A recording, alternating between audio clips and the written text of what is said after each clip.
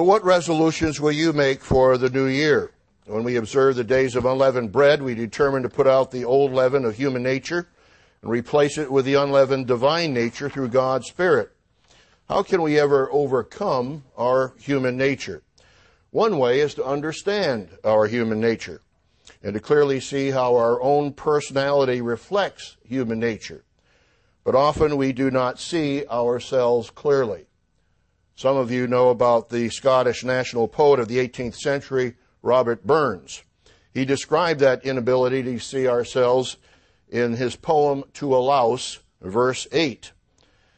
He said in his Scottish brogue, "O would some power the giftie gie us, to see ourselves as others see us." Or translated it is, "O would some power the gift to give us, to see ourselves as others see us." We're currently proofreading the draft text for the May-June Tomorrow's World magazine. Mr. Wallace Smith has written a commentary for that titled, "There It Was, Right Behind Me." I'll share part of that commentary with you. He tells the story of visiting a local gymnasium. He was struck at seeing himself on the security monitor screen. He writes, quote, "I moved my personal effects to the shelf and looked up at the security monitor screen, hooked up to a camera pointed right at my back. It was then that I saw it, coming out of nowhere right behind me. It was my bald spot. Okay, maybe it's not yet a full-fledged bald spot. Maybe the grass is just a bit thinner on that patch of the lawn. Yep, a bald spot. It occurred to me that although I have only seen it a couple times, my wife has seen it often, as have my children and my neighbors and anyone else who has recently seen the back of my head. Then it struck me. Here was something that is always with me. But even though others can see it easily, it is almost impossible for me to see without help, angled mirrors, security cameras, and the like. I was reminded of a Bible verse, "The heart is deceitful above all things and desperately wicked. Who can know it?" Jeremiah 17:9. No, we do not all have bald spots, but we all have areas where others can see us better than we can see ourselves. Our own flaws can remain almost invisible to us. Think of the guy when he was told he had bad temper yells, "No, I don't." So he goes on to say, there is a way of seeing our own spiritual bald spots, and that's God's Word and His law. It can help us to see what we normally cannot, as long as we're willing to act on what He shows us. And then he quotes James 1, verses 23 through 25. "For if anyone is a hearer of the word and not a doer, he is like a man observing his natural face in a mirror. For he observes himself, goes away, and immediately forgets what kind of man he was. But he who looks into the perfect law of liberty and continues in it, and is not a forgetful hearer, but a doer of the work, this one will be blessed in what he does." So he concludes by saying, maybe you cannot see it, but that does not mean it is not there. Just like the little bald spot on my head, never let your spiritual bald spot catch you off guard. So I want to ask you today, do you have spiritual bald spots? 2 weeks from last night, we'll be observing the Passover, the first of 7 annual festivals. The annual festivals and holy days reveal God's plan of salvation for all of mankind. Very few people on the face of the earth understand that plan. As King David wrote in Psalm 111, verse 10, "A good understanding have they that do His commandments." And those who are keeping all 7 of the annual festivals understand that plan. So as we observe God's holy days, He gives us understanding of their meaning. The Passover is a time to renew our dedication and our commitment to the Creator, but we need to prepare for the Passover. Are you prepared for the Passover? Several recent sermons should have helped us to prepare, and still can. Dr. Meredith gave a sermon titled Passover and the Big Picture, and What is Your Spirit Like? Rod McNair gave a sermon on the gift of forgiveness. Then Mr. Charles O'Gwyn gave a sermon asking, how does God see us? So these and other sermons should help us see ourselves and help us prepare for the Passover. But there are two scriptures that tell us to examine ourselves. 1 Corinthians 11:28 and 2 Corinthians 13:5. Of course, in 1 Corinthians 5, verse 7, regarding the Passover, the Apostle Paul wrote, "For Christ, our Passover, is sacrificed for us." And remember that John the Baptist told the multitudes when the Messiah passed by, "Behold, the Lamb of God, who takes away the sin of the world." That was John 1 and verse 29. Let's turn back to Exodus, the 12th chapter. We'll come to 1 Corinthians 11 here shortly, but Exodus, the 12th chapter, describes the first Passover. Where did the name Passover come from? Exodus, the 12th chapter, verse 23. "For the Lord, the Eternal, will pass through to smite the Egyptians, and when he sees the blood upon the lintel and on the two side posts, the Lord will pass over the door and will not suffer the destroyer or permit the destroyer to come into your houses to strike you." So there is the pass-through. You probably haven't thought of the pass-through, but it was the destroyer that passed through Egypt and killed the firstborn of the Egyptians. That was the pass-through. But then, of course, there is the Passover. And the destroyer passed over those homes where the blood was on the lintel and on the two doorposts. Let's turn back to 1 Corinthians, the 11th chapter. So God passes over our sins, that is, when we have repented and when we have accepted the blood of the Lamb. 1 Corinthians, the 11th chapter. 1 Corinthians 11. The Apostle Paul describes the symbols of the New Testament Passover, the bread and wine. And then in verse 27 of 1 Corinthians 11, he says, or warns us, "Therefore, whoever eats this bread or drinks this cup of the Lord in an unworthy manner will be guilty of the body and blood of the Lord." It's a pretty sobering warning. But of course he's saying here in an unworthy manner. What does he mean by that? Well, he tells us in verse 28, "But let a man examine himself, and so let him eat of the bread and drink of the cup. For he who eats and drinks in an unworthy manner eats and drinks judgment to himself, not discerning the Lord's body." So in verse 28, the Apostle Paul says, "Let a man examine himself." One of the major ways to prepare for the Passover is to examine oneself. We don't like to normally do that. What questions should we ask ourselves, and how should we examine ourselves? The title of the sermon is Self-Examination.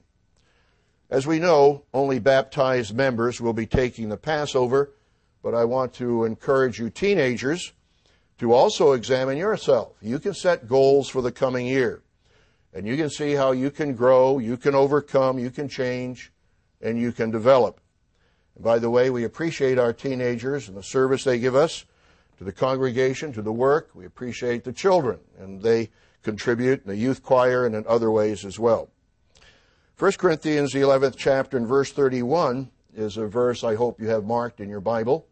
Certainly very important for Passover preparation, but very important in our general life. "If we would judge ourselves, we should not be judged." We're very keen on judging others, condemning others, very quick to criticize others, but do we ever judge ourselves? We have to get that beam out of our own eye before we help the speck out of our brother's eye. Verse 32, "But when we are judged, we are chastened of the Lord, that we should not be condemned with the world." God lets our own mistakes correct us. Sometimes he has special hands on to correct us so that we won't go astray and be lost forever. So we need to appreciate what God has done in the past year, if indeed he has corrected us. So are you judging everyone else, or are you judging yourself? We all have that tendency to judge others. And are you aware of your spiritual bald spot? Are you aware of a spiritual blind spot? Now, how many of you, well, let me just tell you that you do have a blind spot in your eye. It's right at the point where the cable, whatever the cable is, connects to the back of the retina. And you can do it. Just take I don't want you to do it right now necessarily, But if you line up your eye on a piece of paper, put on a dot for your right eye, then line up your left eye and put a dot on the paper, and then cover one of the eyes, and you'll see if your blind spot is correctly lined up with that dot will disappear. It will show you that you have a blind spot in your eye. Well, there are spiritual blind spots, and many of us have spiritual blind spots. We don't see them. And sometimes it takes someone else, or it takes some circumstance to help us to see those blind spots and those bald spots. As Mr. Wallace said in his commentary, if we look into the perfect law of liberty, into God's mirror, we can see more perfectly our spiritual bald spots and blind spots. Let's turn to 2 Corinthians 13:5. This is the second scripture that tells us to examine ourselves. 2 Corinthians 13 and verse 5, a very strong verse, similar to 1 Corinthians 11. 2 Corinthians 13:5. The Apostle Paul writes, "Examine yourselves whether you be in the faith." So when we examine ourselves for the Passover, one of the questions we should ask ourselves is, are we in the faith? Well, what is the faith? Well, it's the faith of the truth, the faith of the Bible, the faith that God teaches us from Genesis to Revelation. Are we in that faith? Are we in the truth? Are we in the body of Christ? He goes on to say in verse 5, "Test your own selves, prove your own selves. Know you not your own selves?" And of course, he was writing to a Greek congregation, the church at Corinth.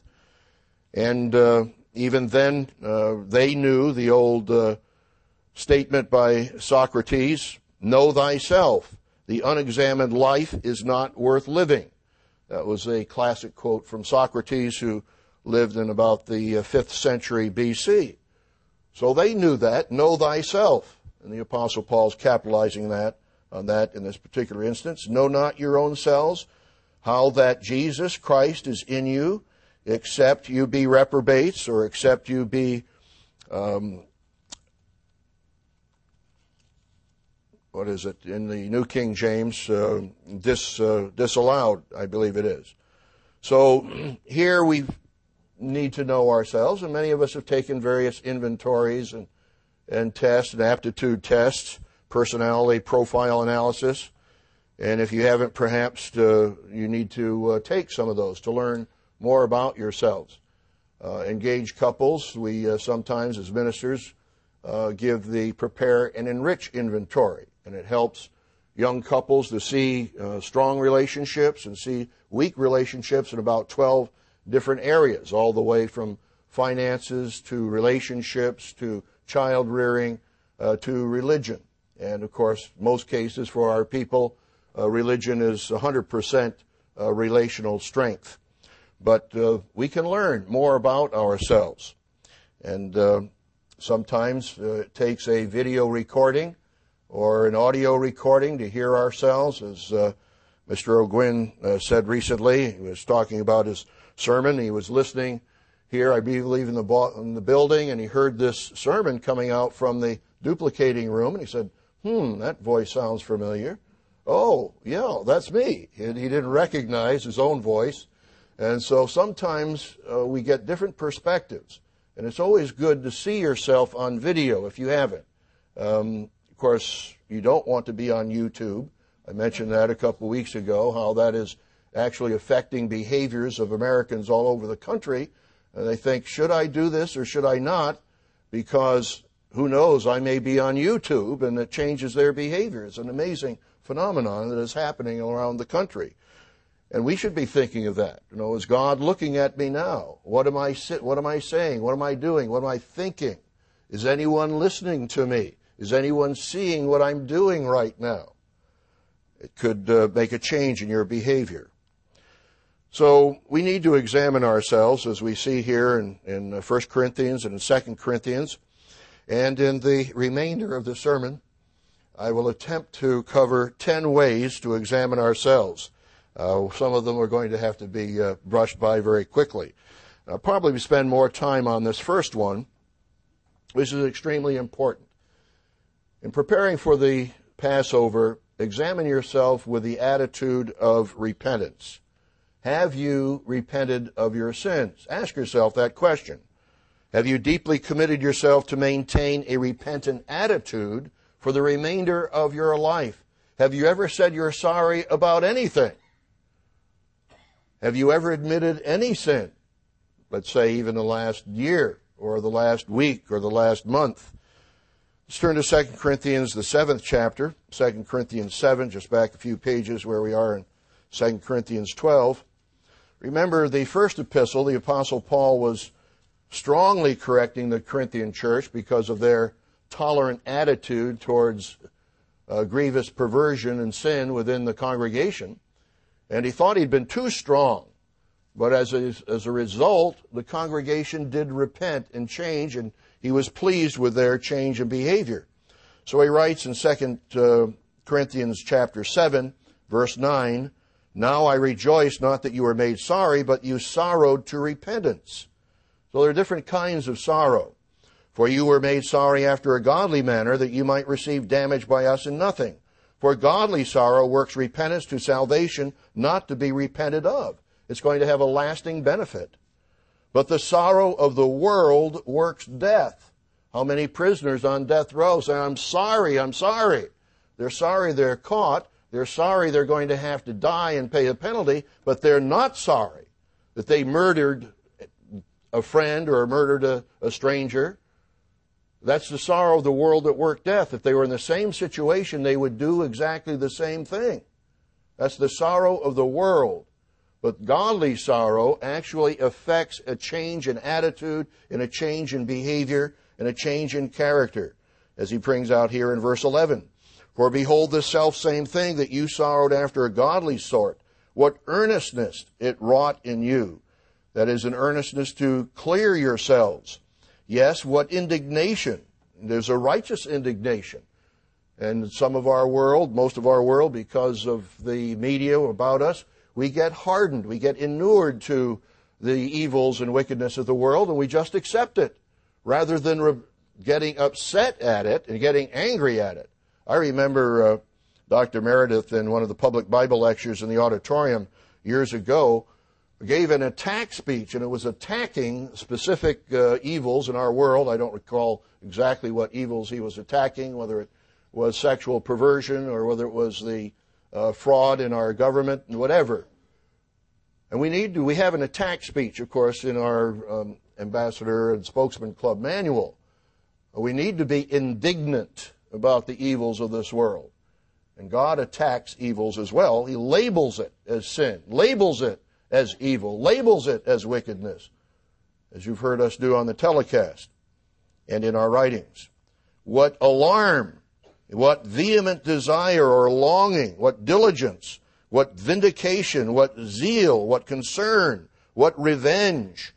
So when we look at ourselves, have we borne those fruits of godly sorrow as opposed to the worldly sorrow? Have we made any changes in our lives? So look at yourself with regard to repentance. I won't turn there, but remember what John the Baptist said to the Pharisees and Sadducees who came to his baptism. He said in Matthew 3:7, "Who has warned you to flee from the wrath to come? Bring forth therefore fruits fitting for repentance." Can you see changes in your life because you've repented of certain habits or behaviors or attitudes? Have you brought forth fruits fitting for repentance? Years ago, when China was afflicted with incredible poverty, and of course even major portions of the population have that affliction now, but I remember a minister asked, "Have you ever shed a tear for China?" And I could ask the same question today. Have you shed a tear for Darfur, or the starving people in Africa, or India, or any of the oppressed anywhere around the world? Have you even shed a tear in 2007 or 2008? Or do you have a hardened heart? Can you be upset by the evils in this world? And if you aren't, if you have a hardened heart, ask God for a spirit of repentance. Let's turn to 1 John, the first chapter. 1 John 1. As we prepare for the Passover, we need to think in terms of having a repentant attitude. Here in 1 John 1 and verse 9, a very encouraging promise from God. If we confess our sins, that is to God, He is faithful and just to forgive us our sins and to cleanse us from all unrighteousness. And so some of you may have guilt feelings. How do you handle those guilt feelings? You first of all have to identify what is the source of that guilt. And if you identify that source, well, you can acknowledge your sin or your wrong attitude, take it to God, confess it, say, Father in heaven, I've had an angry attitude towards my brother here in the church or a sister, or I said something with uncontrollable anger at one time. I'm sorry, forgive me. But part, of course, of the repentance and the confession must be an attitude of change. I want to change. I don't want to be an uncontrollably angry person. I want to change. We need to be angry at sin, of course, but we need to confess our sins. It's a wonderful promise that God has given us. So we acknowledge our sin, we express sorrow for our sin, we ask forgiveness for our sins, and we determine to change our life and resist temptation with our whole being. Let's turn to Hebrews 12 and verse 3. Hebrews 12 and verse 3.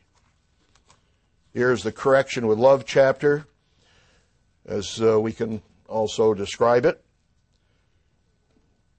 Wonderful first couple verses. But have you really resisted against sin? Hebrews 12 and verse 3. For consider him that endured such contradiction or hostility of sinners against himself, referring to the Messiah, Christ, lest you be wearied and faint in your minds. Remember what he went through, what he experienced, how he was oppressed and beaten and crucified. Verse 4, talking to us individually, yet you have not yet resisted unto blood, striving against sin. Some of you are so addicted that you just give in, and you haven't striven to the point of blood. Christ sweated blood, in agony when he prayed the night before. So have we resisted unto blood? And you have forgotten the exhortation which speaks unto you as children. My son, despise not you the chastening of the Lord, nor be discouraged, nor faint when you are rebuked of him. And I've been rebuked by God and almost fainted, but God says, don't faint when you're corrected. You should take it as encouragement and understand that correction is an exemplar, is an example of God's love. Verse 6, for whom the Lord loves, he chastens and scourges every son whom he receives. It may be a powerful whipping. But if you endure chastening, God deals with you as sons. For what son is he whom the Father chastens not? So let's examine ourselves toward the idea of correction. What is your attitude toward correction? Have you hardened your heart? Or are you teachable? We need to be committed before the Passover to always maintain a teachable and a repentant attitude. That's number one. So I've got number one of the 10 discussed. Number two is what we heard in the sermonette. Examine yourself with respect to your prayer pattern and your daily life in prayer. During this past year, have you let a day go by without praying? Let one day, one full day, without praying. If you did, you had another God before the true God. The first commandment is, you shall have no other gods before me, God says in Exodus, the 20th chapter. Something was more important for you in that day than to get on your knees before God and acknowledge him as the Creator, as the one who gives you life and breath. I hope if you did let a day go by without praying, that you transgressed that first commandment, you'll repent of it. And you'll think about changing your life and establishing a new pattern of prayer. Remember, King David prayed 3 times a day. Psalm 55:17. Evening, morning, and at noon, David said, I will cry aloud to you. And then, of course, Daniel prayed 3 times a day on his knees. That's Daniel 6 and verse 10. And then, of course, 1 Thessalonians 5, verse 17, says, pray without ceasing. In other words, always be in a state of prayer. You know, I remember one time driving along with a friend. I was riding as a passenger, and he was talking to me as he's driving along, and he didn't see the car stopped in front of him, and I prayed quick, help! That was my prayer. I was instant in prayer. And so I think we all have been in experiences and situations like that from time to time, but we need to always be in an attitude of prayer and thanking God throughout the day, praying to Him about anything and everything. Some have told me in the past, I don't know what to pray about. Are you alive? I wonder. I said, well, I tell those individuals, well, just take the Bible, whoopsie, and take a cup of tea while you're at it. I shouldn't tell you this. You know, our song leader was so skilled, and I think it was somewhat of a miracle. Mr. Jerry Ruddleston was leading our church choir in San Diego, and he had a little baton, and we had a metal music stand like that, and he was leading the choir, and the baton hit the metal stand, and that baton went twirling up in the air, and he caught it without any motion and continued. And I have never seen anything like that in my life. Well, I hope Mr. Ruddleston doesn't mind my sharing that. But it shows either a great skill or a miracle occurred at that particular point in time. But we need to follow the outline prayer. We heard about that in the sermonette. We need to pray for one another, as it says in James 5:16. Pray one for another, that you may be healed. And then there's the acronym, ASK. Ask, seek, and knock, as he says in Matthew 7 and verse 7. Do you have family prayer? I know my wife and I pray together, and not as regularly perhaps as we should, but we did together at the beginning of the Sabbath last evening. And sometimes I'll start off the prayer, and then I'll just nudge her, and she'll pray, and then I'll close the prayer. And I know one fellow evangelist some years ago said, well, he didn't pray with his wife, and it was a little puzzling to me, both in the church. So I do hope that you, as if you're both in the church, husband and wife, that you do pray together from time to time. And, of course, I hope that you're teaching your children to pray. I covet the prayers of little children. I know God hears their prayers, and I thank God for them. But if you don't know what to pray about, just get the Bible out and on your knees, put it on the bed, and start reading the Bible, and you will have something to pray about. You'll have material, never-ending material to pray about. And then, of course, start thanking God. If you don't know what to pray about, start counting your blessings. Thank God about everything you can think about, because He has blessed us far beyond our own imagination and what we realize. Just think about the times God has blessed you this past year in your prayers.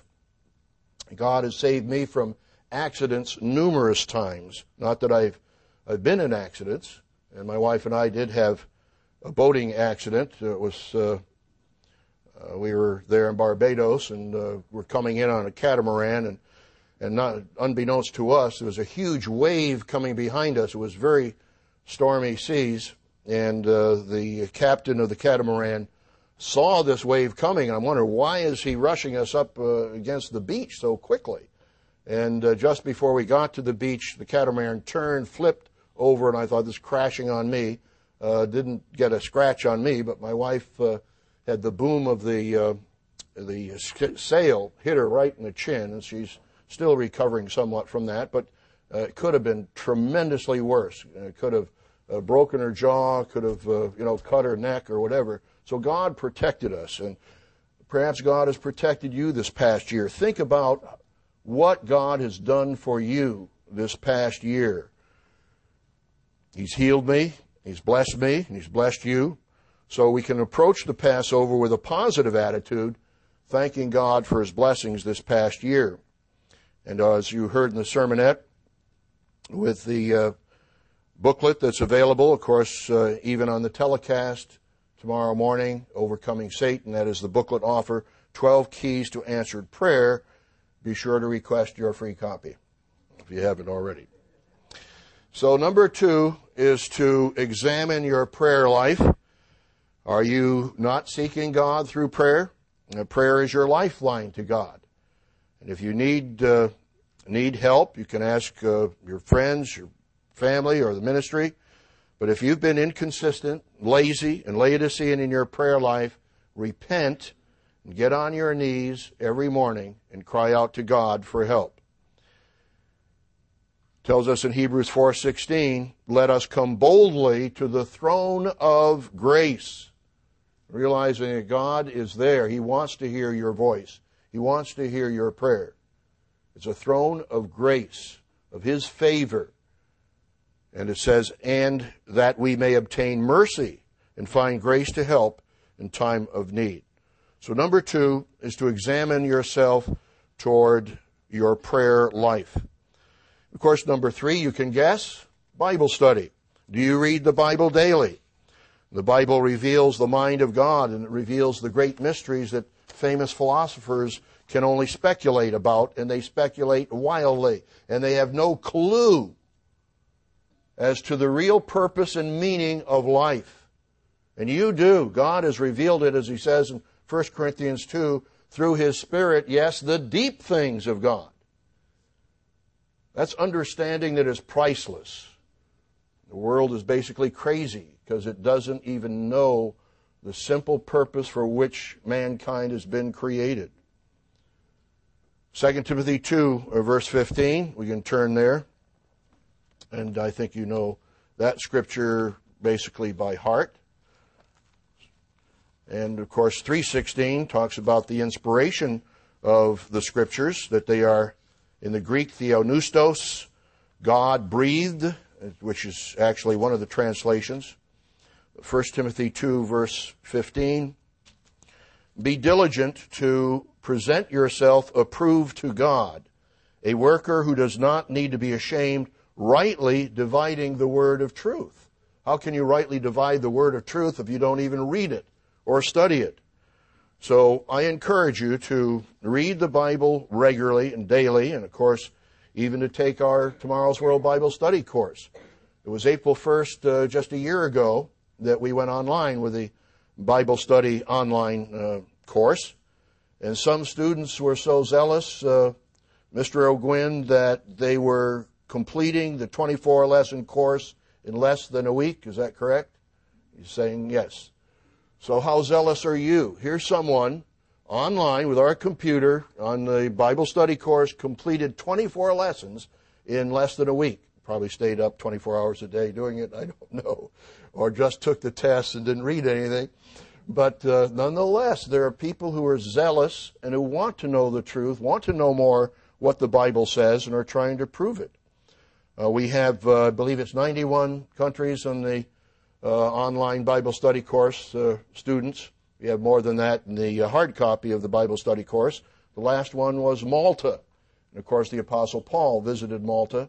So as Mr. Crockett said, we are back to Malta. We do have the hard copy version, and I encourage you to take the 4-in-1 lessons.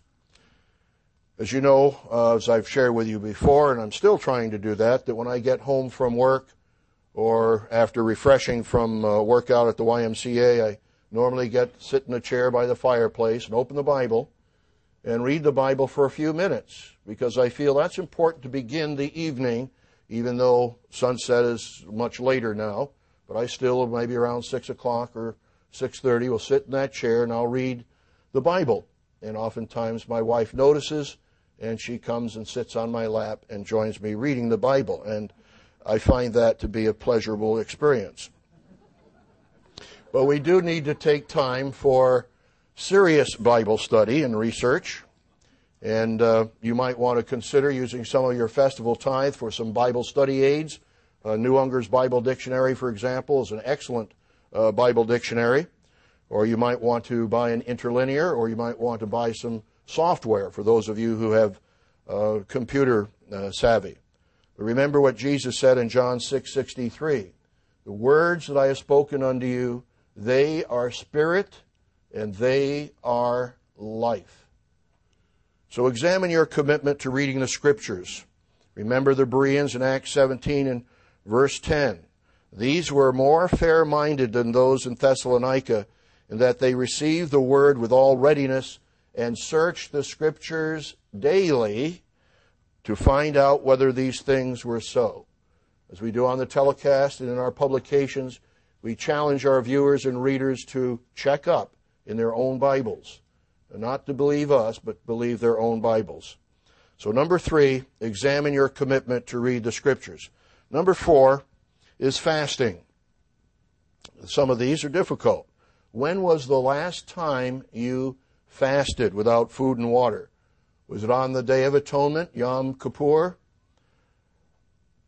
If you're a committed Christian, you have fasted since that annual fast day. Let's turn to Matthew, the 9th chapter, Matthew 9, starting with verse 14. The disciples of John came to Jesus saying, "Why do we and the Pharisees fast often, but your disciples do not fast?" Matthew 9, verse 15. And Jesus said to them, "Can the friends of the bridegroom mourn as long as the bridegroom is with them? But the days will come when the bridegroom will be taken away from them, and then will they fast." So if you have not fasted since the Day of Atonement, I certainly would encourage you to consider fasting before the Passover. He continues there in verse 16, "No one puts a piece of unshrunk cloth on an old garment, for the patch pulls away from the garment, and the tear is made worse. Nor do they put new wine into old wineskins, or else the wineskins break. The wine is spilled, and the wineskins are ruined. But they put new wine into new wineskins, and both are preserved." So what is the message that Jesus is teaching here? The message is that fasting as a ritual will not produce lasting changes. It must come with a change of heart and with an attitude of teachability and an attitude of humility. Let's turn to Isaiah 58. You know the spiritual application of fasting. The prophet Isaiah is castigating his audience because they are fasting for strife and debate. There are people who fast for days, go on a hunger strike. It's a political fast, not one of humility and teachability and repentance. But he says in verse 6, "Is this not the fast that I have chosen, to loose the bonds of wickedness, to undo the heavy burdens, to let the oppressed go free, and that you break every yoke? Is it not to share your bread with the hungry, and that you bring to your house the poor who are cast out? When you see the naked, that you cover him, and not hide yourself from your own flesh? Then your light shall break forth like the morning. Your healing shall spring forth speedily, and your righteousness shall go before you. The glory of the Lord shall be your rear guard. Then you shall call, and the Eternal will answer. You shall call, and he will say, 'Here I am.' If you take away the yoke from your midst, the pointing of the finger and speaking wickedness, if you extend your soul to the hungry and satisfy the afflicted soul, then your light shall dawn in the darkness, and your darkness shall be as the noonday." What frees people from psychological slavery? The truth. As Jesus said in John 8:32, "You shall know the truth, and the truth shall make you free." And the truth that is going out through the Tomorrow's World telecast and publications has freed thousands, and perhaps hundreds of thousands, of their deception, their slavery to myths and deception. The truth shall make you free. There are those who think that their relatives, their sinful relatives, are now in agony, burning in an ever-burning hellfire, being tormented. The truth makes them free from that deception because they aren't burning in hell. There's no one alive in hell. Hell is the grave. There is a burning lake of fire that is going to burn up the incorrigibly wicked at the end of God's plan, but that's after the millennium. So examine yourself with respect to fasting. If you've not fasted since the Day of Atonement, consider fasting before Passover, and remember Isaiah's spiritual approach to fasting. That was number 4. Number 5 is love for the brethren. Sometimes we take this for granted because we're fellowshipping here with one another every week. But I think in general, God's people are doing a pretty good job of expressing love towards one another. We pray for one another. We encourage one another through the greeting cards that you all sign. And often we hear from our brethren who are sick and ill. Mr. Stevenson was mentioning to us in the hospital that he's gotten cards from all over the world that have been just so encouraging.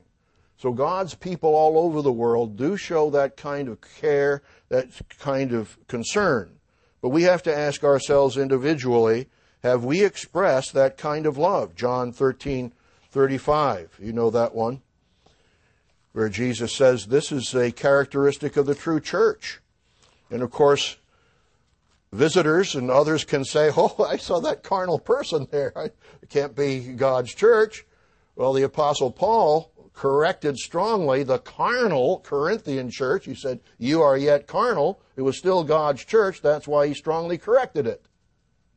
And that's why you read in Revelation 2 and 3, where Christ strongly corrects the Pergamos church and the Thyatira church, because they had Jezebel there teaching them to commit fornication, because they had the doctrine of the Nicolaitans, and Christ strongly corrected them, but they were still nominally the church of God.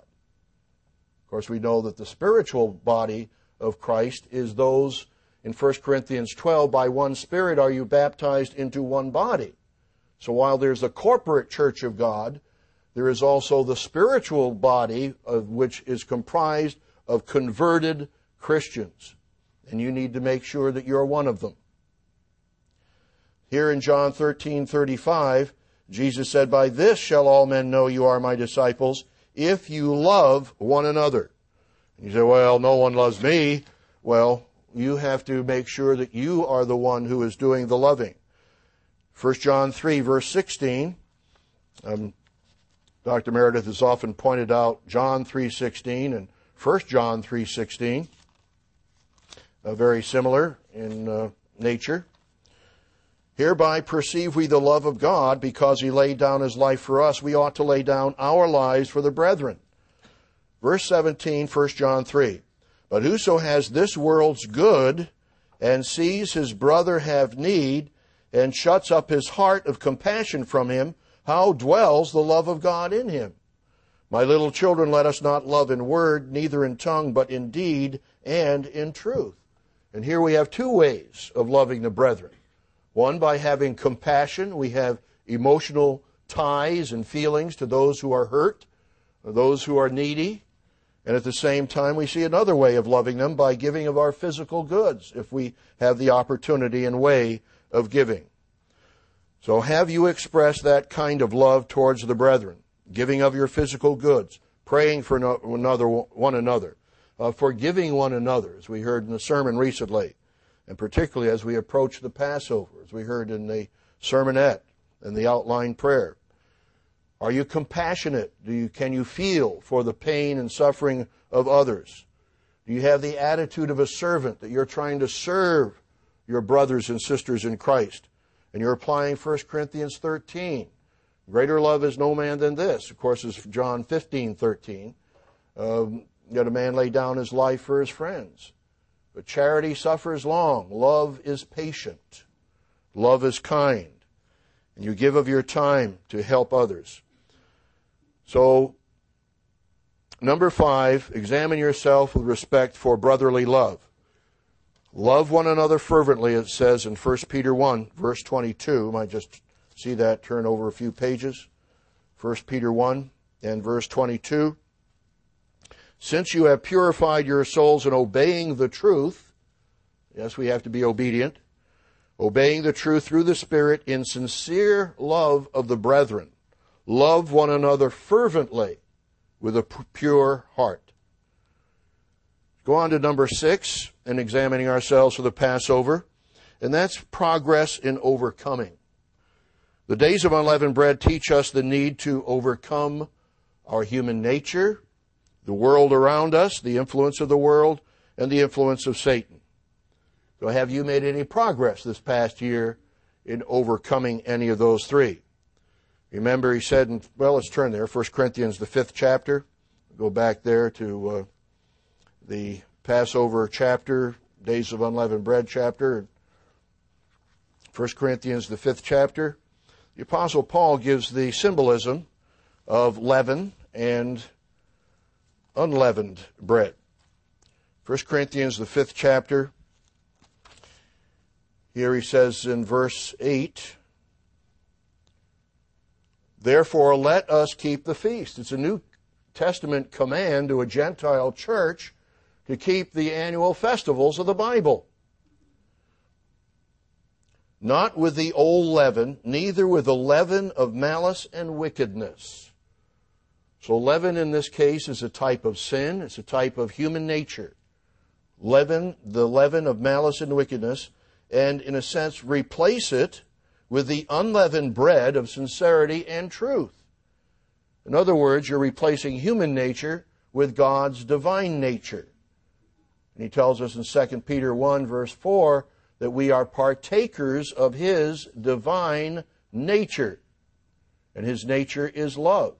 And he says that love is shed abroad in our hearts by the Spirit which is given unto us in Romans 5 and verse 5. So we need to pray that God is shedding His love in our hearts and minds and in our character. So we find here then that we examine ourselves with the progress of overcoming. Are we more carnal than we were last year? Or are we more spiritual than we were last year? Are we more kind or more harsh? Are we more serving or more getting? More loving or more giving? But we need to ask ourselves those questions. 1 Corinthians, the 6th chapter, just right after this, tells us what kinds of behaviors are going to prevent you from being in God's kingdom. Verse 9 of 1 Corinthians 6. Do you not know that the unrighteous will not inherit the kingdom of God? Do not be deceived. Neither fornicators, nor idolaters, nor adulterers, nor homosexuals, nor sodomites, nor thieves, nor covetous, nor drunkards, nor revilers, nor extortioners will inherit the kingdom of God. So we again need to examine ourselves. So, well, I'm not that way. Well, maybe you haven't physically participated in those sins, but have you mentally participated in any of those sins? Or have you been tempted? Well, we're all tempted. Let's understand that the temptation itself is not sin. Jesus had the worst possible thought that could come into one's mind when Satan said, bow down to me and I'll give you all the kingdoms of the world. Can you think of a worse, horrible, sinful thought than to worshiping Satan? Or as Jesus said, it is written, you shall worship the Lord your God, and Him only shall you serve. See, Jesus immediately replaced that evil temptation with a righteous, godly thought, and that's from the Scriptures. But think of yourselves in terms of overcoming. He again compliments the church here in one sense, and such were some of you.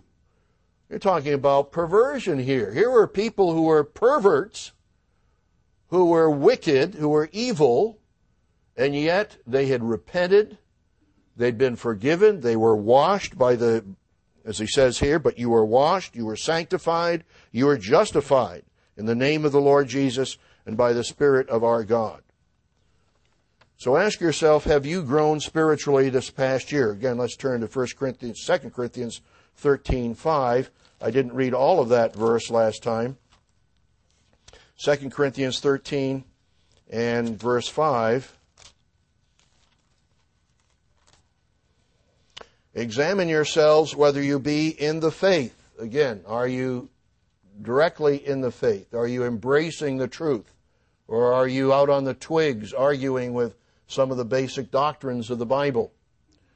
Prove your own selves. Know you not your own selves how that Jesus Christ is in you, except you be disqualified? Do you know yourselves? Is Christ in you?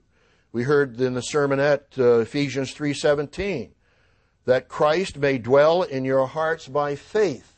Colossians 1 talks about the mystery of the Gentiles, which is Christ in you, the hope of glory. In John the 15th chapter, Jesus says, abide in me and I in you. And it's through God's Spirit that Christ dwells in us, that even God the Father dwells in us, that He abides with us, and we're to abide in Him. That's a spiritual mystery that the world does not understand. But it's the way of overcoming. It's the way of conquering and having victories, spiritual victories in your life. If you don't know what to believe, then you can, as a suggestion, read our official statement of fundamental beliefs and check the references in the Bible. Do you even know what you believe? I think most of our old-timers, of course, do. But I challenged the congregation on this question some years ago, and several of you and others in other congregations sent me writings of their essays on what I believe. Well, sometimes we have a little conviction. It's just a tiny little belief. We're not really convicted. Sometimes we have to live along several years before we are convicted of a particular truth of the Bible. But do you know what you believe? Remember what John wrote in 1 John. He said, hereby we do know that we know Him if we keep His commandments. So we might believe God exists, but I can ask you, well, how strong is your belief? Do you know God exists? And do you know that you know God exists? Well, that's what it says in 1 John 1. Hereby we do know that we know Him if we keep His commandments. So you need to examine yourself to know what do you believe. And if you are questioning certain doctrines, that's fine, as long as it's an open question and not a rebellious kind of a question. And if you need help to prove it, we have a personal correspondence department, which you heard in the announcements, that Mr. Amon is responding to with about 1,600 responses. Some of those are taken care of, not those, but others are taken care of by our data entry department when people ask various questions that are standard, that are frequently asked questions. But I hope that you know what you believe, and have you made progress in overcoming, in fulfilling your responsibilities? I won't turn there, but Ephesians 5, some of you know, gives the responsibilities of a wife towards her husband. Husband, love your wives. Can you husbands say, yes, I've examined myself, and I do love my wife, and I have shown her that love. Wives, submit yourselves unto your husbands as unto the Lord. Can you wives say, yes, I'm fulfilling my God-given responsibilities as a wife and as a husband, or as a child, as a parent? Am I honoring my father and my mother? Am I showing love towards my children? Ephesians 6, of course, gives those responsibilities too, even of masters and servants. That you're to serve your master with fear and trembling, as unto Christ and not unto man. So what lessons have you learned this past year? Have you made progress in overcoming? Are you learning deep lessons? As you know, I try to keep my little lessons and my little week at a glance. And at the back of the page here, I have my first lesson for 2008 is to review the lessons of 2007. So I won't share with you the other personal lessons that I've learned here. But again, Calvin and Hobbes gives that illustration of learning lessons. And I hope that you're not like this. But we need to, again, take a look at Calvin's attitude in this case, whether he wanted to learn a lesson or not. Have you learned any major lessons this past year? Serious lessons that are part of your character, and now you're living a way of life that is different? Hobbes is pushing little Calvin in the little red wagon. And Calvin is saying, it's true, Hobbes, ignorance is bliss. And they start going through the woods and they're traveling, and Hobbes gets in the red wagon with him, so they're going down the hill, winding through the woods. And Calvin says, once you know things, you start seeing problems everywhere. And once you see problems, you feel like you ought to try to fix them. And fixing problems always seems to require personal change. And change means doing things that aren't fun. I say phooey to that. They start going down the hill, and they're starting to pick up speed in a little red wagon with Calvin in the front and Hobbes in the back holding on. But then Calvin says, looking back at Hobbes, "But if you're willfully stupid, you don't know any better, so you can keep doing whatever you like." Isn't that the philosophy of the world? Be willfully stupid so you can do whatever you want. There are no moral guidelines. There are no spiritual laws that you have to abide by. Just be willfully stupid, and you do anything you want. Well, they're picking up speed. And Calvin says another gem. The secret to happiness is short-term, stupid self-interest. Another gem. Then Hobbes is saying, we're heading for the cliff. And Calvin covers his eyes and says, I don't want to know about it. So they go off the cliff, and of course stars, and they're all on the ground. And Hobbes says, I'm not sure I can stand so much bliss. And Calvin says, careful, we don't want to learn anything from this. You know, we've had in our telecast and in our magazines the lessons of history. And those who refuse to learn the lessons are condemned to repeat the sins and the problems of the past. And I hope that you and I are learning lessons from our own mistakes, from our own pain, but more importantly, to learn them from the mistakes of others so we don't have to experience them. So number 6, in summary, examine yourself with respect to spiritual growth and overcoming. Consider committing yourself to overcome specific weaknesses and flaws. Set goals for this next year and thank God for any growth and spiritual progress God gave you.